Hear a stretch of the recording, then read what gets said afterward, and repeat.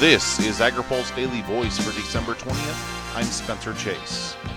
The GOP tax reform bill is one step closer to being sent to President Donald Trump for his signature. The bill resets rates in the tax code's 7 brackets and also doubles the estate tax exemption. Farm groups are also happy to see lowered tax rates for pass-through businesses. Speaker Paul Ryan took to the floor prior to the House voting on the bill on Tuesday. Today, we are giving the people of this country their money back. This is their money after all. The House ultimately passed the bill 227 to 203. Later, the Senate voted to approve the measure 51 to 48, but made some changes that will have to be approved by the House before sending the bill to the president. Ryan has long been an advocate for tax reform, and he says the effort will improve the standing of taxpayers in all walks of life. We got to understand that times are tough for a lot of people in this country right now.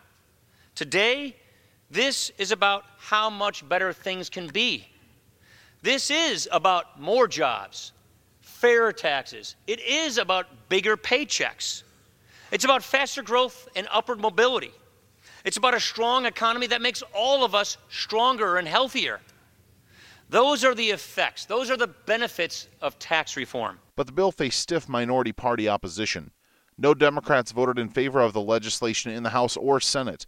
House Ag Committee member and Illinois Democrat Cheri Bustos said the bill disproportionately benefited wealthy citizens. It raises taxes on 86 million middle-class households. It hands 83% of its benefits to the wealthiest 1%. Reporting for AgriPulse, I'm Spencer Chase.